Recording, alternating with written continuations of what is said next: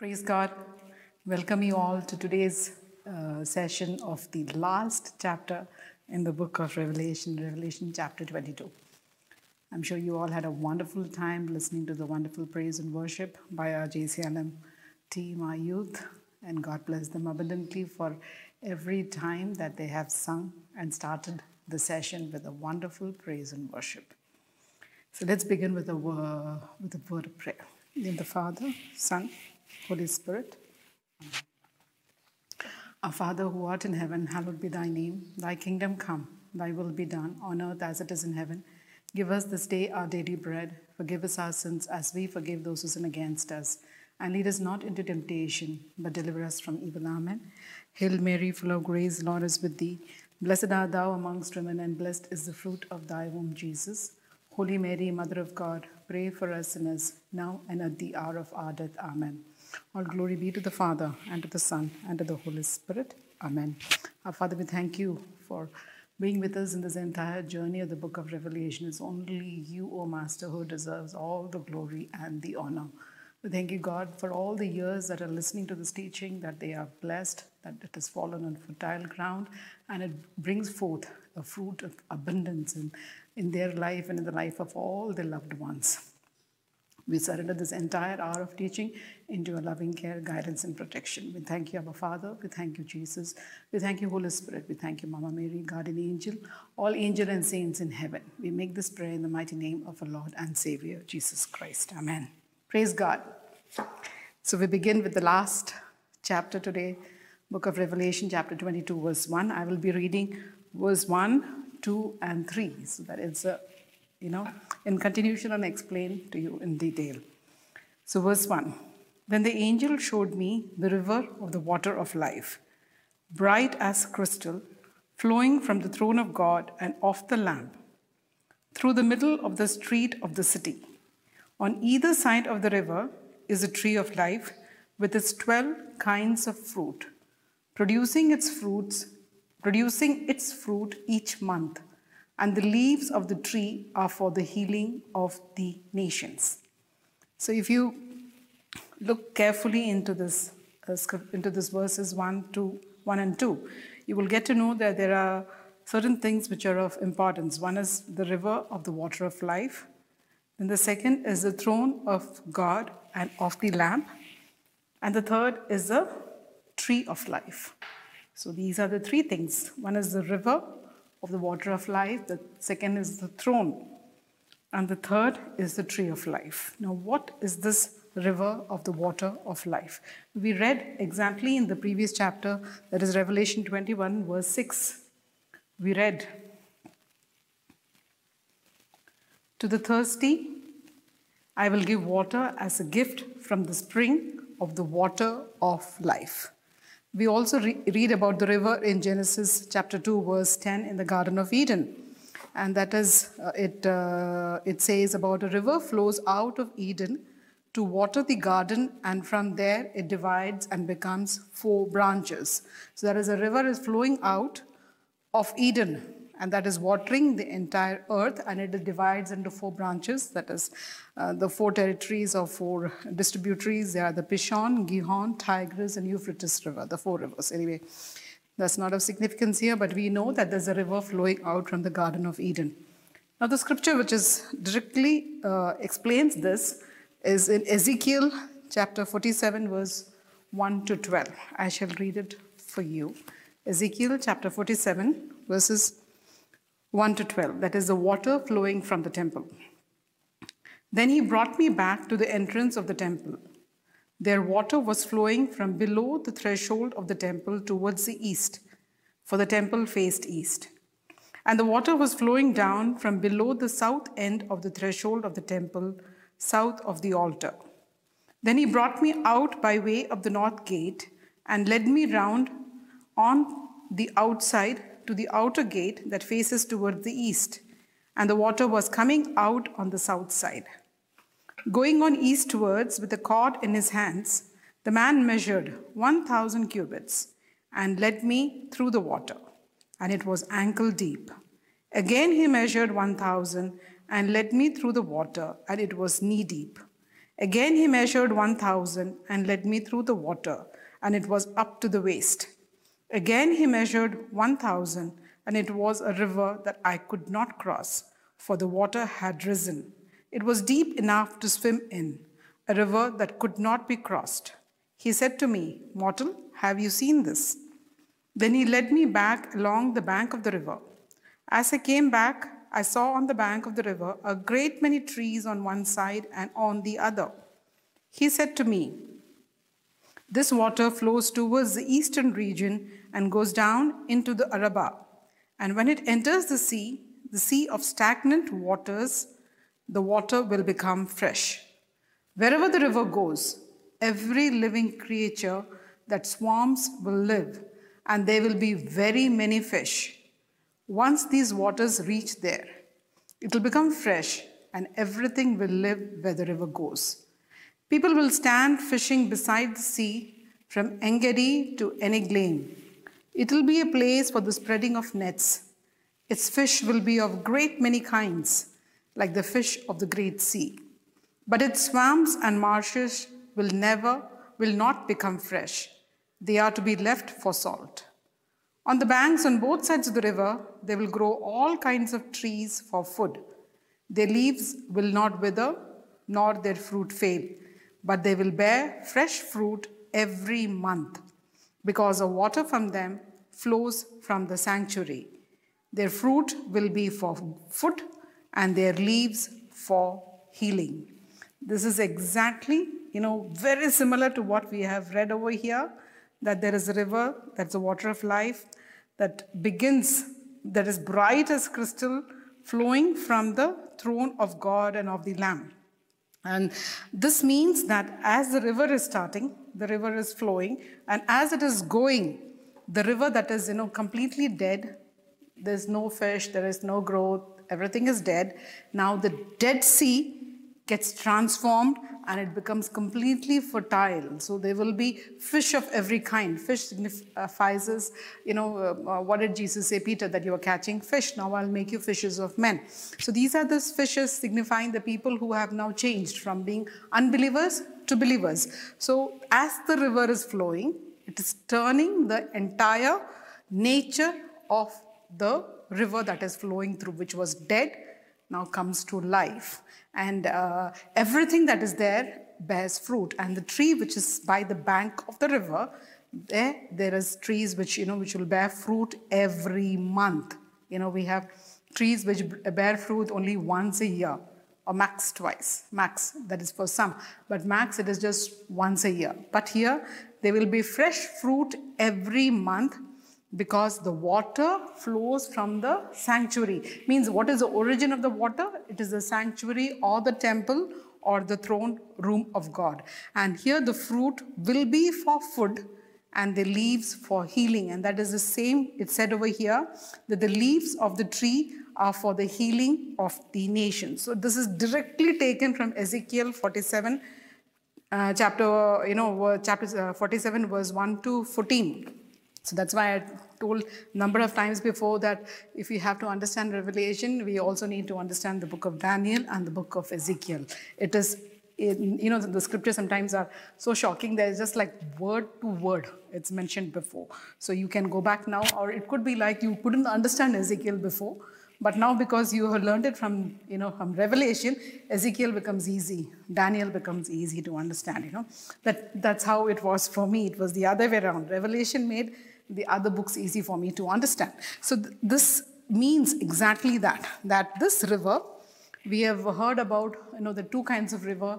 There is this river which is flowing down from the, coming down from the Garden of Eden, which is, which later on, which gets polluted, and now God is renewed, recreated, made this new Garden of Eden in which is the new city of Jerusalem. And from that, the throne room of God itself, this river is flowing out. And the quality of the river is that it is bright as crystal. It's sparkling bright. The brightest of the brightest. And it is flowing from the throne of God and of the Lamb. So that means it's flowing from the throne of God, the Father, and God, the Son. That means Jesus Christ. So the throne of God the Father and God the Son. From there, it is flowing down. Now, what does this mean? How do you connect the river of life, to what does it signify? Now, this river of the water of life signifies the Holy Spirit, the third person in the Trinity, God the Father, God the Son, God the Holy Spirit. So this river or water of life is physically there, and the symbolic significance of it is it represents the Holy Spirit. So there are many scriptures in the Bible which will connect the Holy Spirit to the river of life. I will just take one, that is Isaiah 44:3.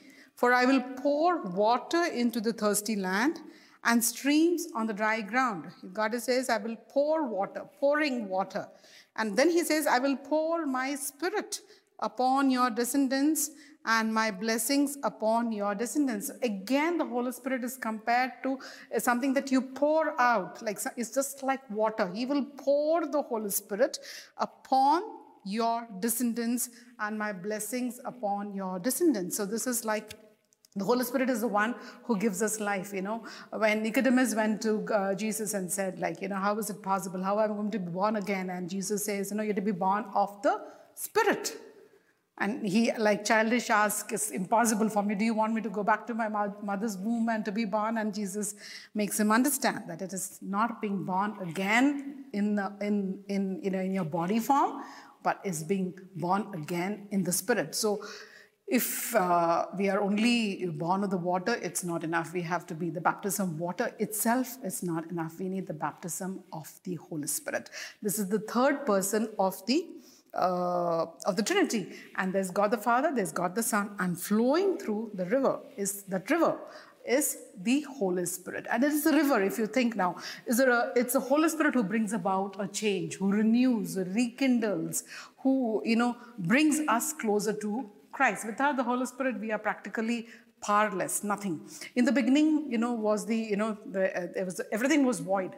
Everything was void. The first scripture, Genesis 1:1 says, and Holy Spirit hovered over the face of the earth. It was the Holy Spirit who does what, God the Father conceives, and, Jesus has a plan, and the plan is executed by the Holy Spirit. He is the executor of the plan.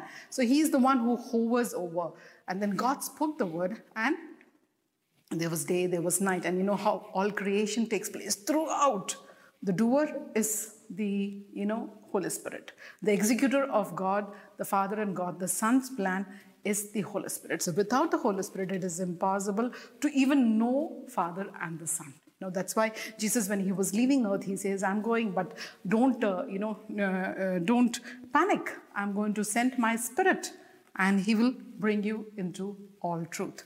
So he is the one who reveals. So we receive this Spirit in the Catholic Church, when we are baptized. All our mortal sins from the time of our birth till that time are all wiped away. And then we get confirmation. We are confirmed with the gifts of the Holy Spirit in the holy sacrament of confirmation. So you are born of the Spirit. So this is so very important here. So the river of the water of life is a physical river that is flowing, which we have reference to in the Garden of Eden, and also there is reference to it in the book of Revelation, and this is flowing through the city. See, it is written over here. And how the river flows, it is flowing through the middle of the street of the city. So it is flowing right through the middle of the street of the city. And we read how the city looked like in the previous chapter 21, verse 21. And the 12 gates are 12 pearls. Each of the gates is a single pearl, and the street of the city is pure gold, transparent as glass. So this river is flowing through the city, and it is crystal clear, and this city is also made up of pure gold, which is transparent as glass. And on either side of the river, both the sides of the river, is the tree of life. And this tree of life, with its 12 kinds of fruit, producing its fruit each month, and the leaves of the tree are for the healing of the nations. Okay. So on either sides of this river, is the tree of life. Now, we read about two trees in the book of Genesis. One is the tree of the knowledge of good and evil, of which, Eve ate, being tempted by the serpent, and she gave it to Adam. Adam also ate, and they fell into sin.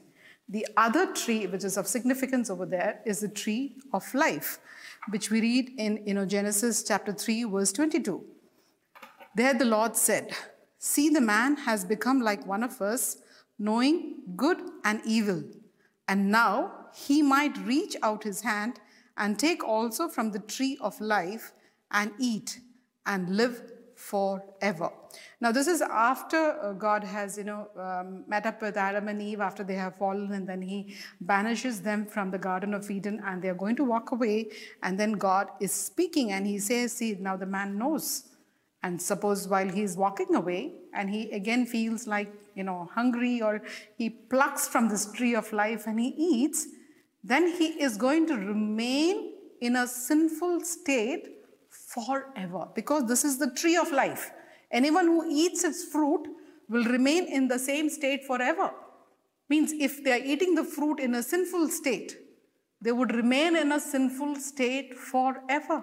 Then there is no a story of redemption. There is no story of salvation. There is nothing that God could do to bring man back to him.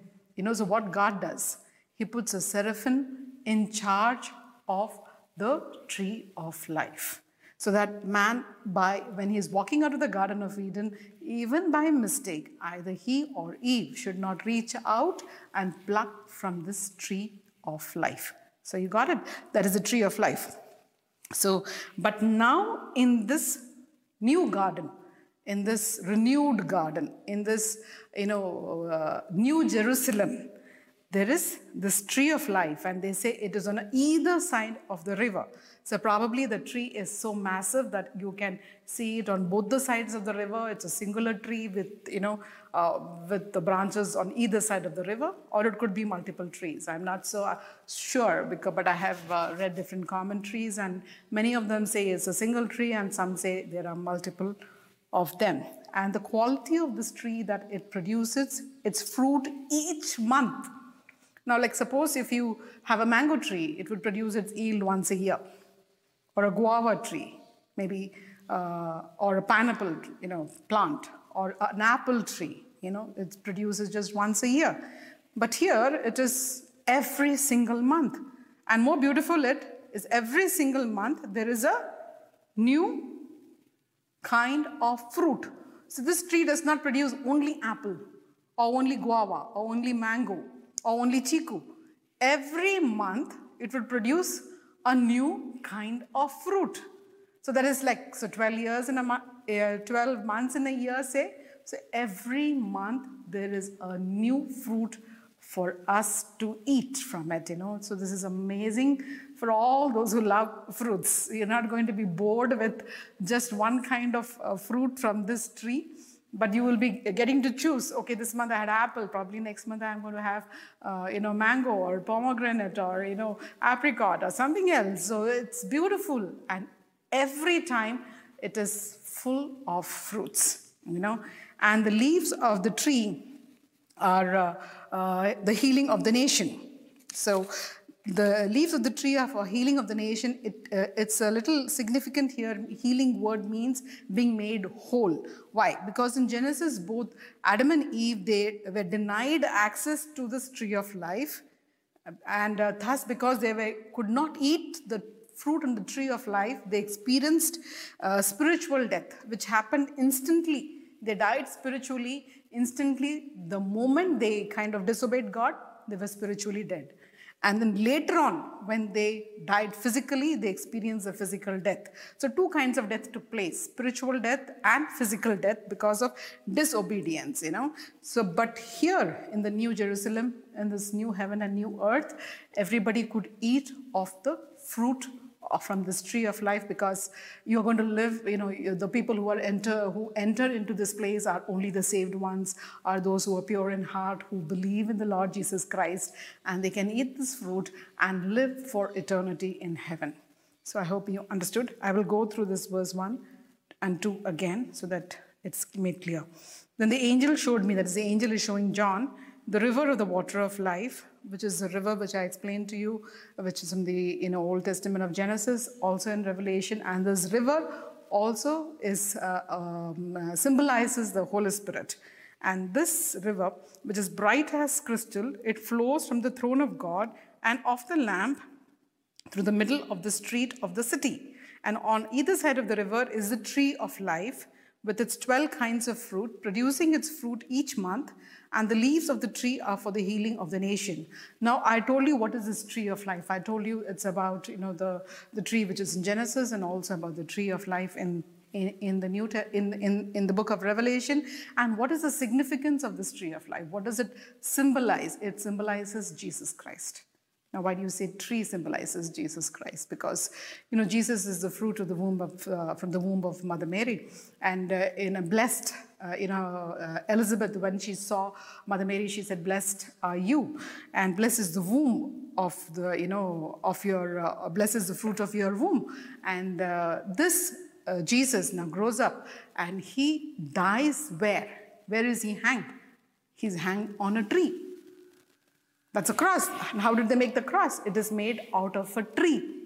And when he, hung on the cross, he becomes the sin of the entire world. So he doesn't become a sinner, he becomes the sin. Like everybody's sin was nailed on the cross.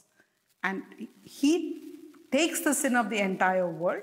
He pays the price for each and every one of us of what we have committed. And he stays obedient till the end. Till the nth moment, he does not disobey. The first Adam disobeyed God, but the last Adam, that is Jesus Christ, does not disobey God. He stays faithful to the very end. And when he dies on the cross, everybody's curse, which was nailed on the cross, is taken away by Jesus Christ. All our sins are nailed on the cross. And now the tree or the cross becomes the symbol of salvation. So this tree of life symbolically means Jesus Christ.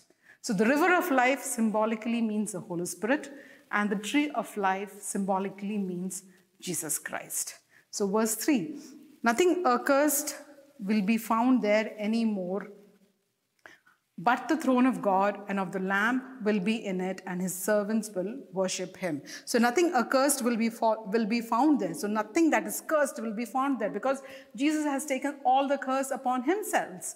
And all those who have entered this, New Jerusalem or the new holy city, they are, set free from the curse. That's what we read in Galatians 3:13. That's what the verse says, that you are set free from the curse of the law. Jesus became the curse.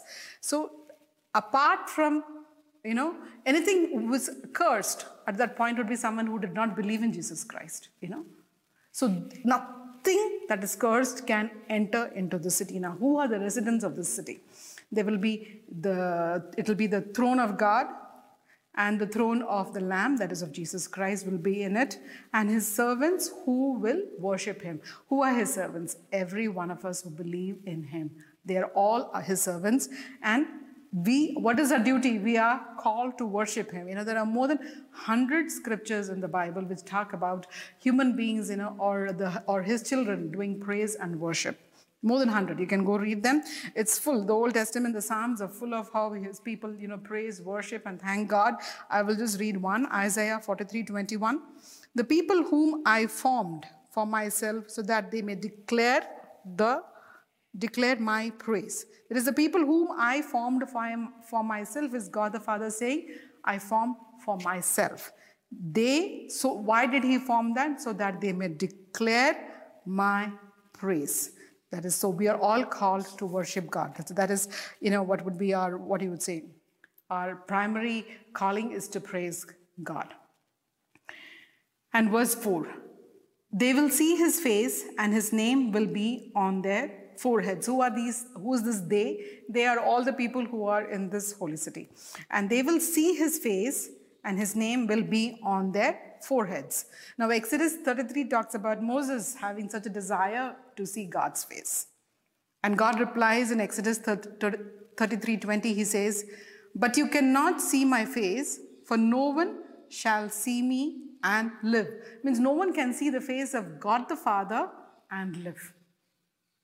That's what God had said in the Old Testament, But Moses' desire, I want to see your face, God. So God makes little adjustment so that Moses could have a little view of God. So what he says, God puts Moses in the cleft of a cave. There's a cave, there is a little depression. He puts Moses in the cleft of the cave. And as he passes by, he, covers Moses with his hand. So like imagine there's a cleft. Moses is in the cleft and God the Father is passing by and he covers Moses. And then God takes away his hand. So once he's crossing this cleft, God takes away his hand. And what Moses gets to see is the back of God. So he gets to see the back of God. His face he could not see. But now in this New Jerusalem, it's not like that. Everybody who's saved will see the face of God.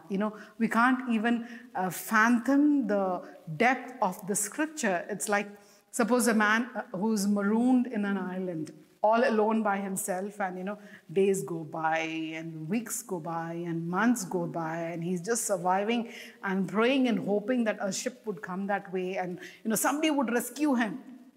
And after years, when he's literally probably in his last stages, or he's thinking, I can't take it one more day, this is the end, and then just have miraculously a ship comes in, and there a man comes down from the ship, and he sees the face of this man, and imagine the joy of that man, that he has been rescued, he has been saved.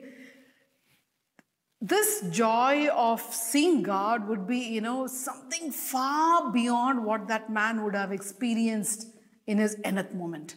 This would be, something like probably would sink in for people at that time, that now I'm seeing God, it will probably sink in, so that I'm going to live for eternity in heaven, Now he knows for sure, like it's like stamped.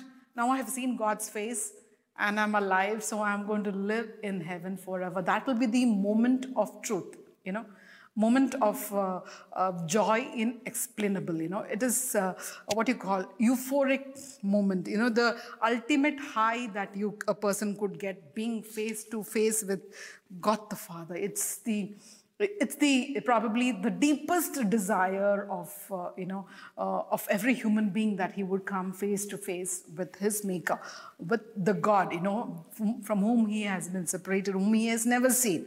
So it will be a time of total bliss. And his name will be on their forehead. Whose name? The name of God the Father. This is, we have read in the book of Revelation before, that's what God's, has sealed his people on the forehead and on the wrist. And the same thing the devil also does. He also seals his people, or rather forces them to put the devil's seal on the forehead and on the wrist. So same thing, but God has sealed his people. So, we'll have the name of God the Father, God the Son, and the Holy Spirit. We'll be having it on our forehead, saying that we belong to him. So verse 5, and there will be no more night. They need no light of lamp or sun, for the Lord God will be their light, and they will reign forever and ever. It's pretty simple. We read it before, that everything is going to disappear. The heavens are going to disappear. The seas are going to disappear. Everything is going to disappear. So in this place, there is going to be absolutely no light. We saw that in Revelation 21 verse 23. And the city has no need of sun or moon to shine on it, for the glory of God is its light, and its lamp is the lamp. So the lamp, that is Christ, is the light, because Jesus is the light of the world. So at that particular point of time, there is no need for any artificial light to give us light. We will never be in darkness. There is not going to be night at all in heaven. It's going to be 24/7. It's going to be bright light. And that light is not shown from any artificial source, but God, the Son, is the light of this particular place, this heaven. And they will reign forever and ever. So that this is for eternity. Once you reach heaven, it is for eternity, and they will be reigning. They will be reigning with God the Son forever and ever. And he said to me, these words are trustworthy and true. For the Lord, the God of the spirits of the prophets, has sent his angel to show his servants what must soon take place. So angel is saying to John that what the God the Father has said is trustworthy and true, and has sent this angel to show his servants, that's all of us, what must soon take place. So whatever has been said is trustworthy and true. You don't need to doubt anything that is written in this book. And verse 7, he says, see, I'm coming soon. That is saying, Jesus is saying, coming soon. Blessed is the one who keeps the word of the prophecy of this book. So everyone who's reading this book is blessed. It's so amazing. So you are right now listening to to this book of Revelation. You're already blessed. That's a blessing. It's an amazing blessing. And then we read in the starting of the first, when we started the book of Revelation Revelation chapter 1 verse 3, he said, blessed is the one who reads aloud the words of the prophecy, and blessed are those who hear and who keep what is written in it, for the time is near. So, he started the book of Revelation saying that anyone who's going to read this book is already blessed. That's such an amazing blessing giving, that you're already blessed because you're reading this book, but many people don't want to read the book. And they think the book is, is too complicated, too many symbolisms, and I can't understand it. It's difficult, and it's not everybody's favorite book. Definitely, the book of Revelation, if you take a survey of people, which is the favorite book in the Bible, I am sure a very small percentage of population would say the book of Revelation. I don't think so.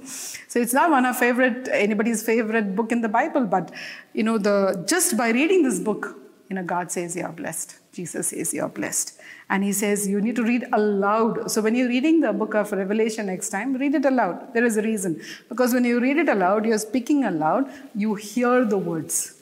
And when you hear the words, there is, greater chances of the word taking root and getting greater understanding to it, and you don't get distracted. And then you hear and then you keep it. So you don't read it and, forget about it, but then you cherish those words in your heart. You try to understand it. You meditate upon it. And the main reason is because end times are near. So that's so wonderful. So verse 7 is, I'm coming soon. So Jesus is coming soon. That is like, everybody knows the end times, but no one knows when it's going to happen. It's only God the Father knows, and it will be revealed at a particular time, so nobody knows. That's not our duty to know the time and the date. It's not. We should be prepared every single moment of our life. We should be always prepared to meet our Maker. So Jesus is coming soon. And blessed is one who keeps the words of the prophecy of this book. Amen. So we come to verse from 8 to 21, and it is called epilogue and benediction. Now, what is the meaning of the word epilogue? Epilogue means it's a speech at the end of the book that commences or is a conclusion of what has happened. I will read again. What do you mean by the word epilogue? It's a speech at the end of the book. So we are at the end of the book of Revelation. There's a small speech, and it commences or is a conclusion of what has happened. Means whatever has happened, this is the end. In other words, the meaning of the book's title is revealed in the epilogue. So what is the book's title? Is the book of Revelation.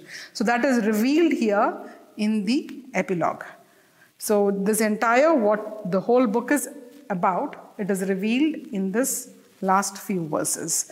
And what is benediction? Benediction is the utterance of blessing. It's the final blessing that will be given.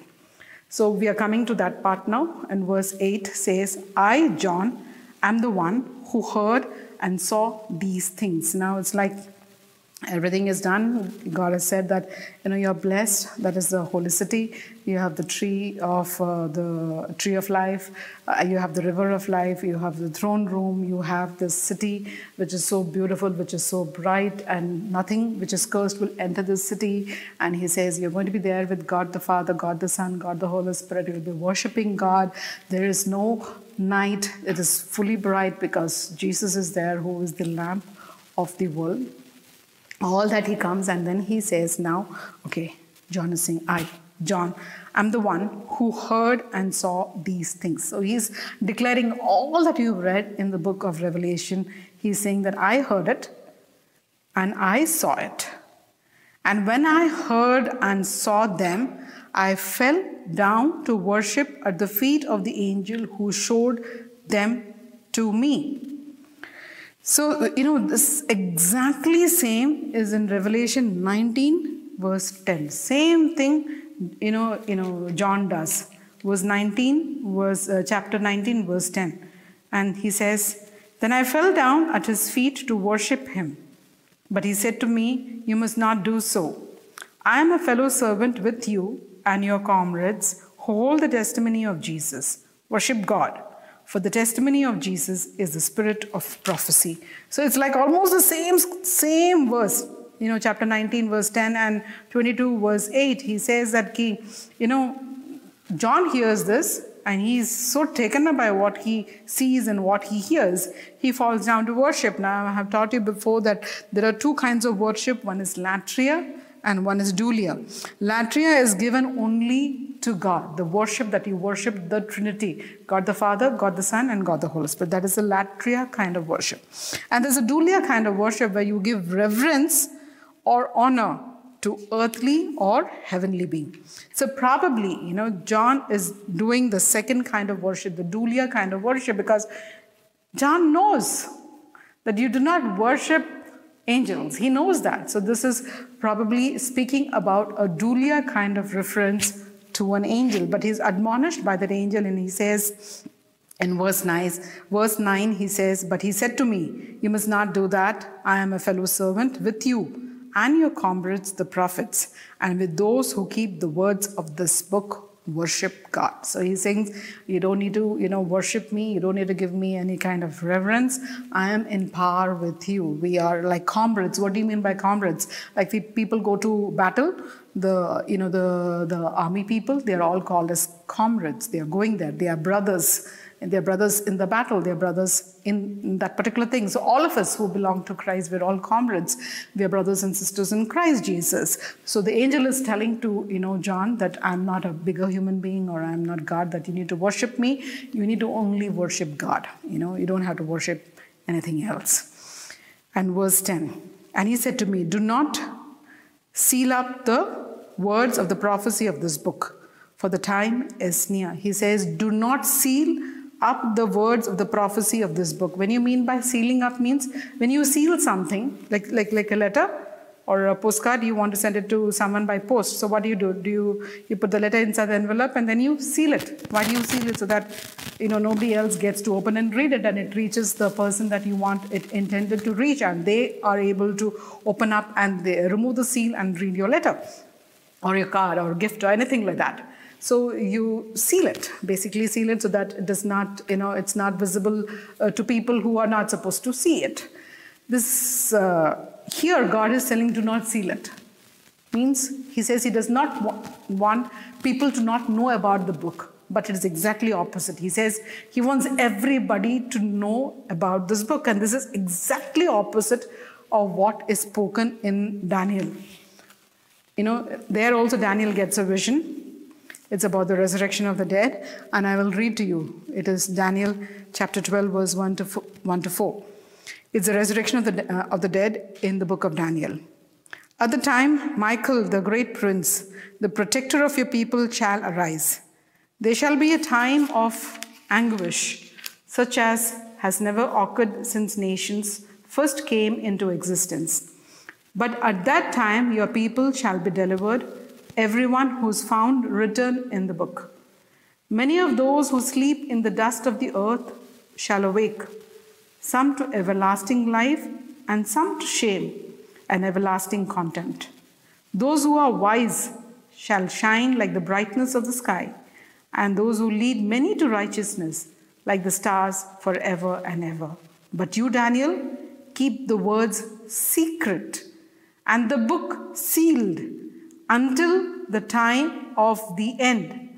Many shall be running back and forth, and evil shall increase. So about the end of times, the Daniel is given the vision But at the end, it's the same thing. The graves are opening, people are rising up, and those who did good, they'll go to the resurrection of life, and those who did evil will go to the to condemnation, into the outer,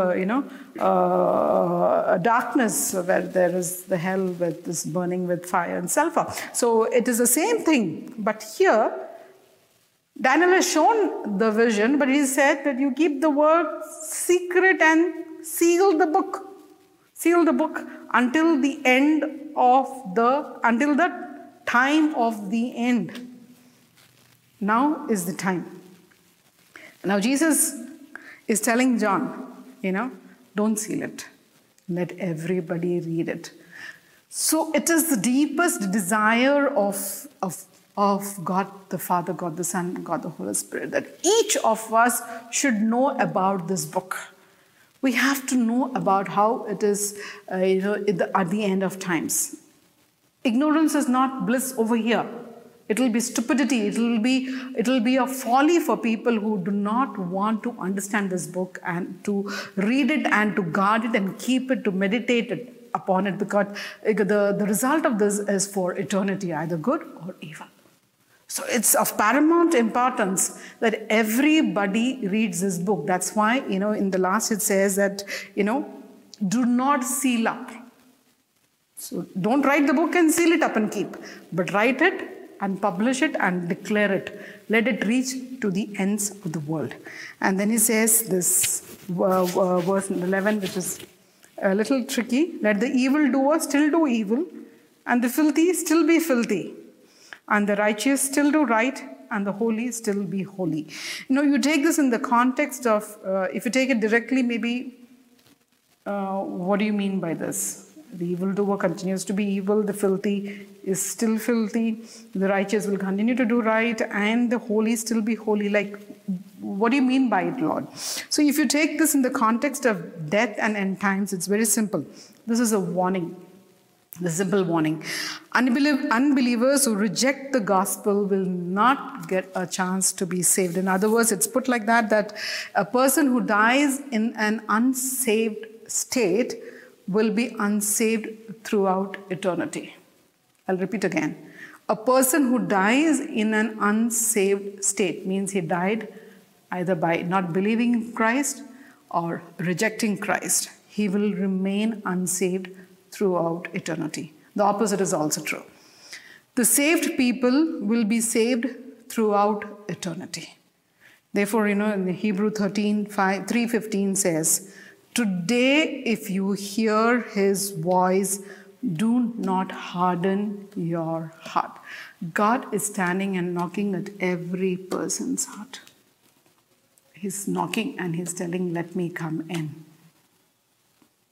He's doing his part. He's standing and he's knocking. He's standing and he's knocking. It's a very active word. It's not like he does once and then he forgets all about it, and then after 15 years, he comes back to knock again at the door of your heart. He's knocking continuously. There will be people who will come in your life. There will be things that will happen in your life, and God is trying to get your attention. Because he knows that he needs to get your attention, that you need to believe that he is the Son of God, that he came down to this earth, he died this painful death so that you could live forever in heaven. It is of so much of importance for him that not even one soul goes to that pit, that not bottomless pit, but to that hell. He doesn't want anyone to go there. Even that sinner at the nth moment who confesses, Lord, my God, God will not condemn him to an eternal death. And how will that sinner know? Unless someone goes and proclaims the gospel. Unless someone speaks to them about this Jesus Christ. And how will you know it is of paramount importance if you do not believe in the gospel? If you do not believe in the book of Revelation? It's just not a religion. It is the way of life. It's just not one of the religions that is chosen. Maybe you're born in the Christian faith. You were born in a Catholic faith. You were given all the sacraments. Is that all enough? No, it's not enough. You need to have this personal relationship with Christ by believing in him. It's not the religion that you believe in. You believe in him. It's something much more than the religion. Religion is important, but this relationship is something much more than that. And that is important for our eternity. It's not only dying and going down into the grave, 6 feet down, and where the worms will eat up and we are gone and over, our stories ended. No, it does not end there. There is a resurrection. There is, living forever. There is this heaven, this new Jerusalem. And how will people come to know about it if you do not speak about it? If you do not speak the truth which is written in this book of Revelation, it's your duty and mine that this be declared to the ends of the nations. That's why Jesus is so very importantly, he's saying that, Jesus is coming and it is soon. And I'm not sealing this book. Let the truth be known to all. He did not specifically mean that, let it be known only to the Christians. Did he say it? Let it be sealed for the rest of the people. Let them be blinded to it. No, he said this is to be kept open so that everyone who comes and listens to this will be saved. Suppose sometime in their lifetime people just believed in Christ and said, God, Jesus, you are my God. You are my, you are my Lord, God and Savior. Even once in their lifetime, they say, when they come to stand in judgment, they will be saved. They will be a punishment for what they did wrong, but at least they will not go into eternity. So isn't it your duty and mine that, we know the truth and we speak the truth. We live the truth first. We speak the truth. Maybe we do not go on the rooftop with a banner and say, Jesus is coming. Jesus is coming. Jesus is coming. Maybe some are called to do that. Like John the Baptist did that. Repent, turn away, brood of vipers. He was blatant in his speech. He had no words. He didn't honeycoat his words. He just spoke it as he spoke it. Maybe we do not have the guts that John the Baptist had, but it's okay. At least what we know, we can live with that. We can pray for those people who are come in our life, all the people who do not know Jesus, the true God and Savior. We can pray for them. That's the least that we could do. Put them in our prayers every day. Thank you, Lord, that so-and-so was saved. Thank you, Lord, they come to the knowledge of the truth. Thank you, Lord, that you are giving me the courage to speak the word when the time is right. Everybody's life, some time will come when they will require prayer, and nobody denies, no, don't pray for me. You go to the person in a hospital or anyone is in the deathbed and says, shall I pray for you? There will be not a single person who will say, no, don't pray for me. At that nth moment, they know that somebody's prayer could change the outcome of their time now. So do it now. Why wait for the nth moment? Do it now. Pray for all the people God has placed in your life. It is our duty, and God is telling that we need to do it, everyone who believes in Him. And verse 12 says that, see, I'm coming soon, and my reward is with me. So Jesus is coming soon, and He's bringing with Him His reward. Your birthday, and you're just waiting for your dad to come home. Dad is going to buy a gift, and he's going to come. Imagine the joy of that child. It's so, so restless and just waiting for the time when Papa will come and knock on the door. And then he says, hey, happy birthday to you, and he gives that gift. The child is just beyond himself, is jumping up and down, is ready to tear. And look what the present is. In the same way, when Jesus is coming, He is also bringing His reward. And what is that reward? To repay according to everyone's work. To repay according to everyone's work. Now, Protestants don't believe in any of these, but it's written in the scripture, so we have to teach. Now, what do you mean by the word work? We know that Ephesians 2 verse 8 and 9 says that we are already saved by grace through faith.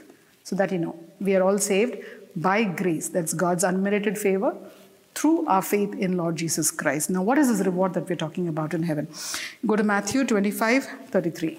This is when the Son of Man, that is Jesus Christ, comes in glory, and it's a time of judgment. All the nations are gathered before Him, and He separates the sheep from the goat. He puts the sheep at His right hand and the goat at the left. And then the King will say to those at His right hand, that is the sheep, He will say, come, you that are blessed by my Father. So who's saying? Jesus is saying, come, that you that are blessed by my Father, inherit the kingdom prepared for you from the foundation of the world.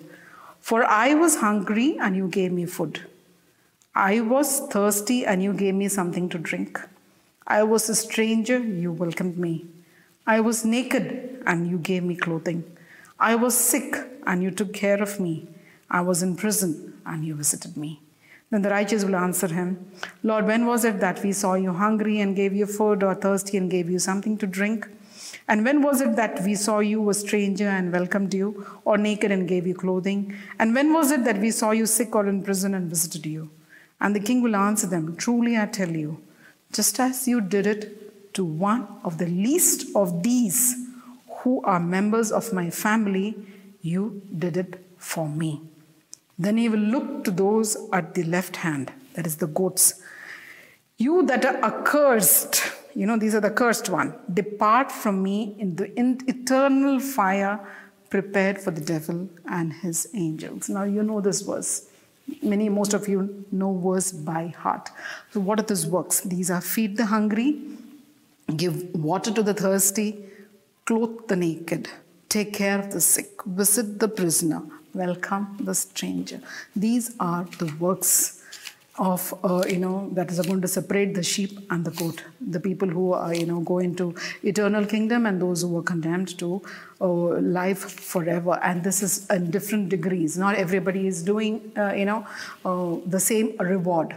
So those who are, who spend their entire life, taking care of the poor, the naked, the prisoner, for them the reward will be greater compared to someone who just drops in probably a few pennies or, or hundreds of notes or thousands of notes into the dump box in the church. So the rewards will vary. So this is now Jesus is, everything that he says. He says, even one glass of water if you gave to one of my people, your reward is there in heaven. But the reward that God is speaking about, here is the time Jesus says, now I'm coming back with my rewards.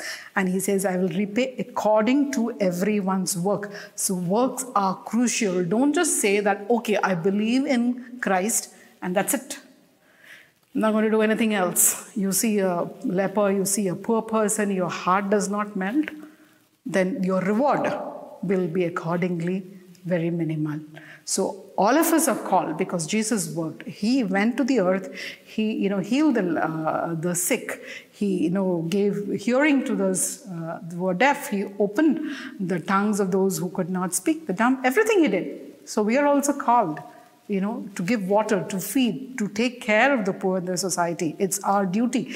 It's by grace through faith that we are saved. But it is through works that we will be rewarded. So remember that. Verse 13 says, I am the Alpha and the Omega, the first and the last, the beginning and the end. We read this exactly same scripture in Revelation 1:8 and Revelation 21:6. Last time also explained to you, Alpha is the first letter in the Greek, the first letter in the Greek alphabet, and Omega is the last. So he's the first, he's the last, the beginning and the end. And verse 14, blessed are those who wash their robes so that they will have the right to the tree of life and may enter the city by the gates. So blessed are those who wash their robes. This means, their robes have been dipped in the blood of Jesus Christ. So they have been washed in the precious blood of Jesus Christ. So Jesus Christ has redeemed them and given them the gift of salvation. And these people will have the right to enter the city by the gates. Now, where did you hear about the gate? Jesus, when he is talking in the book of John, he gives a lot of things. I am the gate. And that is chapter John 10:9. He says, I am the gate. Whoever enters by me will be saved and will come in and go out and find pasture. So this is that. He's saying, I am the gate. So here also what is he saying? You may enter the city by the gate. So you're going to enter. Just the only reason that you're able to enter the city is because you believe in Jesus Christ. So you enter by the gates. Verse 10 goes on, John 10:10, the very famous scripture which everybody says is, the thief comes only to steal, kill and destroy, and I come that I may have life and have it abundantly. And verse 15 says, outside. So those who believe in Christ enter through the gate, that is enter. Because of Jesus, they enter into the city. And outside, so there is a place who are outside, who are not allowed entrance in. They are the dogs, the sorcerers, the fornicators, the murderers and idolaters, and everyone who loves and practices falsehood. I did speak about it in the last chapter 21 also, but here there's a word which comes as dogs. Now, what is this dogs? What do you mean by dogs? Is it the dog that your puppy that you have in your house? No, dog was an insulting term that the Jews used for the Gentiles, and basically because in the first century the packs of wild dogs, they roamed through the city and they scavenged upon trash and dead bodies, and also the book of Leviticus talks about dogs and compares it to the sodomizers, that is the people who practice sodomy.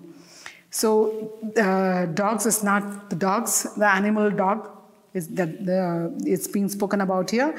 It is spoken here, the dog, as the book of Leviticus says, it is talking about those who practice sodomy. Now, what are the sorcerers? Sorcerers are those who practice black magic with emphasis on drugs and potions. Not portions, it is potions, P-O-T-I-O-N-S. Fornicators are these, those who have unnatural sex or premarital sex. You have murderers who snuff out people's life. Then you have idolaters. Idolaters are who worship, false gods, who worship objects, who worship even human beings, and even, the worship of money or power is also called as idol worship. And everyone who practices falsehood. So the above is not an exhaustive list, but it means that everyone who, who has rejected Christ and is persistent in doing evil, refuses to change, will be thrown into the outer darkness. Verse 16, it is I, Jesus, who sent my angel to you with this testimony for the churches. I am the root and the descendant of David, the bright morning star. So now Jesus is saying, it's me, and I have sent my angel to you with this testimony for the churches, whose angel here signifies it's a person, a man or a woman who is now come and who is now preaching and teaching in the churches. And they are giving the testimony of Jesus Christ. They're not talking about themselves, but they're giving the testimony of Jesus. Like we read before that how he went to the different churches, the church of Ephesus, Pergamon, and everything. We read that in the starting. So he went to the 7 churches and spoke. So now the sent my angel. So angel is not going to come down from heaven like, with the wings and stand in the altar and preach. So here angel is equated to a human being, a person, a man or a woman who will come and who will share the truth which is written in this book of Revelation. And Jesus is saying that I am the root and the descendant of David, the bright morning star. What do you mean by the bright morning star? Is the first bright star that you see in the morning also signifies a first fruit of the resurrection. So Jesus is the first fruit of resurrection, like he died and he was born again. The first fruit of resurrection is Jesus, is talking about Jesus Christ. And verse 17, the Spirit and the bride say, come. And let everyone who hears say, come. And let everyone who's thirsty, come. Let anyone who wishes take the water of life as a gift. This is like, the Spirit is the Holy Spirit. Who's the bride? The bridegroom is Christ. But who's the bride? Bride is the believers or the people who make up the body of the church or make up the body of Christ, that each of us. And so they are saying, so both the Spirit and the people who believe are saying to people, come. And everyone who hears, they say, come. So anyone who is going to listen to the Spirit and the bride, to listen to the promptings of the Holy Spirit as well as to people who believe in Christ, they're talking to somebody, they say, come. And everyone who's thirsty, let everyone who's thirsty for God's word come. And let anyone who wishes take the water of life as a gift. So this gift of eternity is a free gift. There is no price to be paid. There is no price for your salvation. You don't need to go and give 1 lakh to the pastor or the priest to get saved. There is no price tag. It's a free gift, free for all. The only condition attached is you need to believe in Jesus Christ. We come to the almost end of this chapter of Revelation, chapter 18, and I warn everyone who hears the words of the prophecy of this book.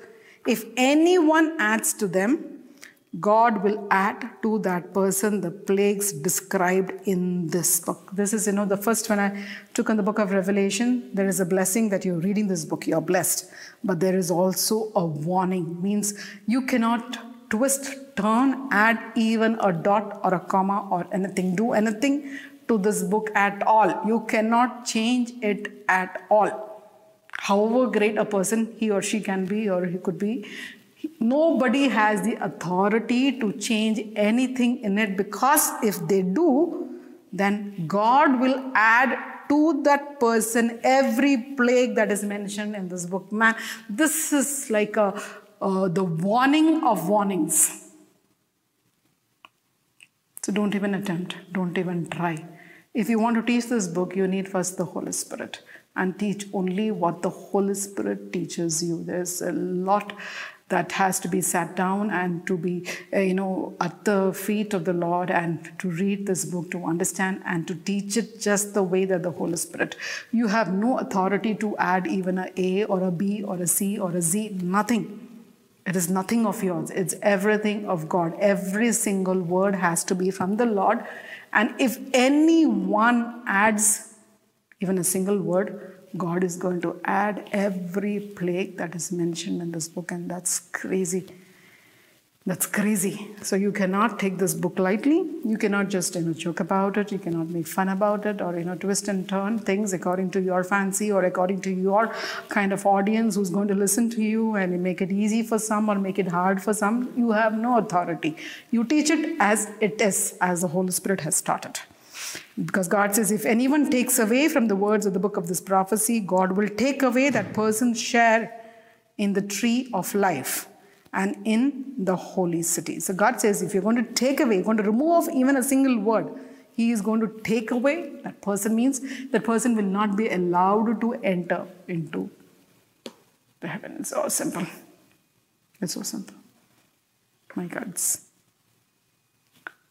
It's simple, but it is heavy. It's really heavy. It's a deep warning to everyone. Don't preach according to your own whims and fancies. You need to preach according to the Word of God as taught by the Holy Spirit Himself. Praise God.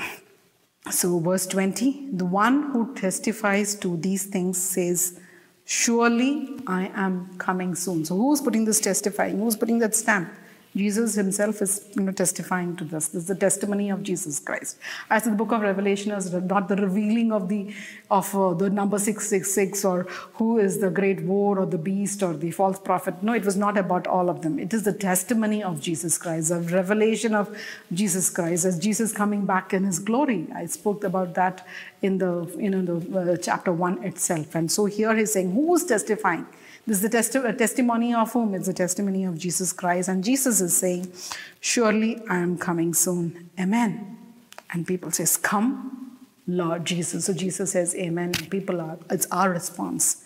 Come, Lord Jesus. And the final benediction is, that is the blessing that is given as verse 21. The grace of the Lord Jesus be with all the saints. Amen. And so the last one is such a beautiful thing. He says, the grace of Lord Jesus. That's grace means unmerited favor. I don't deserve it. Maybe all the sins that I have committed, I deserve to be punished and deserve to be, pay the price. But God has just miraculously, just washed away all my sins. He is the same scene like, where God the Father is standing and you are standing for judgment, and the devil is continuously telling that oh he's done this and she has done this and this is wrong, reading out all the sins that you have committed right from birth till the time of your death. And according to all of that, rightfully, you should go into the lake of fire. And then at that nth moment when God is going to pronounce His judgment, Jesus Christ comes and says, I paid it all. I paid it all. And there you see His hands, you see His body with the nails that was pierced on Him. He stands in front of you and God looks at His Son and God says, not guilty.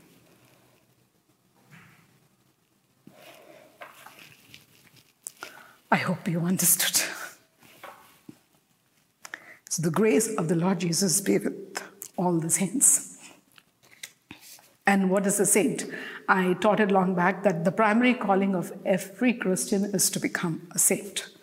And we have a secondary and tertiary callings. It's like, I'm a doctor, or, someone is a lawyer, or someone is a teacher, or someone is a baker, whatever, our tertiary callings like married, unmarried, or whatever. So that's a different calling. But the primary basic calling of every Christian is to become a saint. And this is this blessing that God is giving. He says that the grace of the Lord Jesus be with all the saints. So God's grace be upon every believer who believes in Jesus Christ. And he ends with the word Amen.